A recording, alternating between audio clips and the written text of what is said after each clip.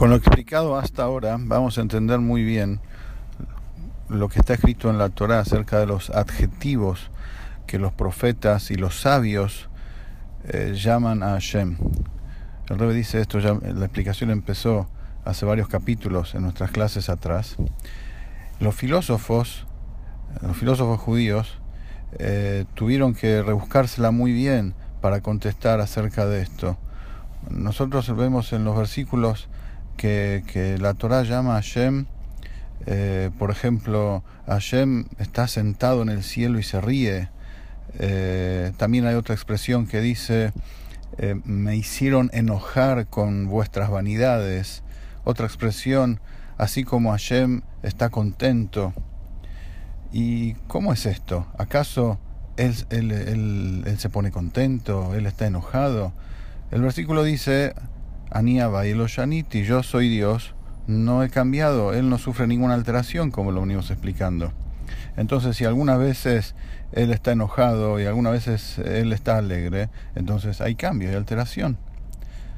Los jajamim, los sabios, los filósofos contestan, Dibrat Torah Lashon Bnei Adam.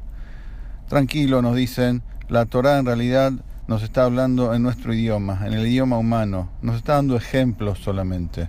O sea, que Hashem hace acciones parecidas a las acciones humanas, o sea, no acciones literalmente, sino él hace cosas parecidas a lo que hay en el alma del ser humano, como explicamos en extenso en clases pasadas. Pero hay una diferencia muy grande, dicen ellos. En el alma humana son dos cosas, la bondad y la persona, la inteligencia y la persona, son dos cosas que se unen. En Hashem, sin embargo, no podemos decir eso, no podemos hablar de multiplicidad en él y de variedad en él. Entonces por eso dicen que todo lo que la Torá dice, que él se alegró, que él hace gesed de bondad y que él se enojó, son todas como si fueran acciones de él, fuera de su ser, fuera de su esencia. Porque no podemos hablar de él de multiplicidad y variedad. Hasta acá la explicación de estas expresiones en la Torá, de acuerdo a los filósofos, entre ellos el que citamos antes, el famoso Maharal de Praga. Pero Behemet, en realidad, dice el Rebbe, no es así. Si bien el Rebbe aceptó y fundamentó toda la mitzvah de la fe en Dios, de acuerdo a la explicación del Maharal acerca de qué es y cómo podemos llamar de alguna forma la esencia de Dios. Sin embargo, en este punto difiere de él y dice que en realidad existen en lo alto todas estas cosas que la Torá nos dice, que Hashem se enoja, que Hashem se alegra, existen en la divinidad misma de Hashem. Y estas son las 10 sefirot de la dimensión de Atzilut, del mundo de Atzilut, como venimos explicando en las clases. Pero estas midot, estas sefirot, no son como la persona, sino nada que ver con cómo funciona el alma de la persona. De todas formas, se puede decir literalmente que Hashem se enoja y que Hashem se alegra. ¿Cómo funciona esto? Cuando una persona, ¿por qué es así? Porque todo esto se da luego del tzimtzum, luego de la ocultación de la luz infinita de Hashem. Como explicamos antes, de que Hashem emana de él una luz infinita, una radiación. Él luego oculta y contrae esa luz, y lo que queda de eso lo viste con la sefirot. Entonces, cuando el hombre realiza un acto que no corresponde de acuerdo a la voluntad de Hashem, eso causa un efecto en las dimensiones espirituales y hace que esa luz indefinida, infinita de Hashem se vista de severidad, y eso trae problemas a la persona. Cuando la persona hace lo que Dios quiere, se comporta como corresponde de acuerdo a la voluntad de Hashem, eso causa un efecto en las dimensiones espirituales y hace que la luz infinita de Hashem se vista de bondad, y eso trae placer y recompensa a la persona. De modo que De esta manera podemos decir literalmente que Hashem está contento y que Hashem se enoja. Y no es un cambio y no es una alteración en la esencia misma de Él, porque estamos hablando de que su luz ya contraída se viste de severidad o se viste de bondad, se alegra o se enoja, pero al mismo tiempo es Él mismo el que activa eso, Él mismo el que decide dónde va su luz, por qué canal vestir su luz, pero al mismo tiempo que la viste y ejecuta la severidad o la bondad, Él mismo no sufre ningún tipo de alteración. Por eso mismo el Rebbe dice, cuando la Torá habla de que me enojaron, Hashem dice, me hicieron enojar con vuestras vanidades, o así como Hashem está alegre, se refiere a Hashem propiamente dicho, que Él mismo dirige su luz y la viste de una forma o la viste de otra en respuesta a los actos de la persona.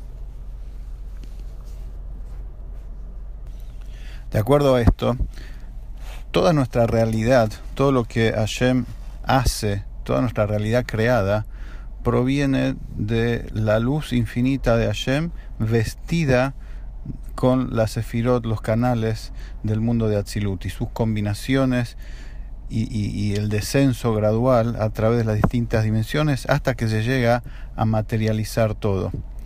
Es decir, esto también nos provee entendimiento para comprender mejor el tema de la unicidad de Dios. Lo que la Torá dice que nada hay fuera de Él. Es decir, todo lo que existe es el resultado de las vestimentas de la Sefirot que ocultan la luz infinita de Hashem, que no sufre alteración y que Él mismo activa esa luz. O sea, Él está dentro de todo, activando todo y vistiéndose absolutamente de todo. Así también es en relación a la persona. El ser humano tiene bondad en su alma, tiene severidad en su alma, tiene inteligencia. ¿De dónde provienen todas estas cualidades y estas formas, estas fuerzas en el alma de la persona? También esto proviene de las 10 sefirot, de estos 10 canales de la dimensión del mundo de Atzilut. Pero ¿cómo? Proviene de ahí y somos seres creados. Dijimos que las 10 sefirot de Atzilut son divinidad, que es Hashem mismo el que se hace bondadoso, es Hashem mismo que se une y se canaliza su luz infinita a través de la severidad. ¿Y cómo es que en la persona existe también bondad, también severidad? Y decimos que provienen que es el resultado de las vestimentas esa. Entonces, nosotros somos seres creados, no somos divinidad. Las sefirot de Atzilut son divinidad. Entonces, ¿cómo que proviene y es el resultado una de otra? Para esto, el Rebbe trae acá, cita rápidamente, menciona el ejemplo que trae el Alter Rebbe en el Tanya, en Igret HaKodesh, del Magid de Mezrich, acerca de las cenizas que quedan después que un tronco de un árbol se quemó. Abraham Avinu dice sobre sí mismo, nuestro patriarca Abraham, Anoji Afar Va'efer, yo soy como el polvo de la tierra, como la ceniza. ¿Por qué Abraham Avinu dice eso? Está escrito sobre Abraham que él era la bondad del mundo de Atzilut corporizada, el Gesed divino de Atzilut corporizado. Entonces, si está escrito una cosa así, podemos llegar a pensar que es lo mismo, pero en pequeña medida, que es lo mismo, que se puede comparar una cosa con la otra. Uno es muy grande y otro es más pequeño. Abraham Avinu dice, no es así. Yo soy como el polvo y la ceniza de la tierra. Y el Magid de Mezrich, citado por el Alter Rebbe en el Tanya, explica este ejemplo. ¿Por qué Abraham Avinu se comparó al polvo y la ceniza de la tierra? Dice, imaginémonos un árbol hermoso, un tronco hermoso, que de repente es quemado. ¿Qué queda? Cenizas. La ceniza es el elemento tierra que había en el tronco del árbol, mientras estaba combinado con los otros 3 elementos que son el agua, el aire y el fuego. Mientras la tierra, que es el elemento principal del árbol, está combinado con el agua, aire y fuego, hacen un hermoso tronco. Pero cuando viene el fuego, lo quema, se dispersan, se separan los otros tres elementos, cada uno vuelve a su fuente, y el elemento tierra también vuelve a su fuente, y vuelve a su origen, y se convierte en ceniza y queda en el piso. Ahora vemos la ceniza en el piso y decimos, esto es el tronco del árbol. Acá se refleja la belleza del árbol mientras estaba en pie antes de ser quemado. De ninguna manera, nada que ver, incomparable una cosa con la otra. Pero al mismo tiempo nos preguntamos, ¿este es el elemento tierra que estaba en el tronco del árbol? Sí, es el elemento tierra que estaba en el tronco del árbol. Pero acá podemos ver el tronco del árbol, no. Pero es el elemento, sí es el mismo elemento tierra. De la misma forma, dice Abraham Avinu sobre sí mismo acerca de su gesed, de su bondad. Mi bondad en mi alma, dice Abraham, proviene de la bondad del mundo de Atzilut. El mundo de Atzilut es divinidad absoluta, es Hashem que se viste de gesed. Es la bondad de Hashem, y yo soy un ser humano. Yo soy como el afar, como la tierra, como la ceniza del árbol después de haber sido quemado, que nada que ver con esa bondad. Incomparable la distancia, pero al mismo tiempo es gesed, es bondad, es tierra lo que había en el árbol, esta ceniza es la misma tierra, sí.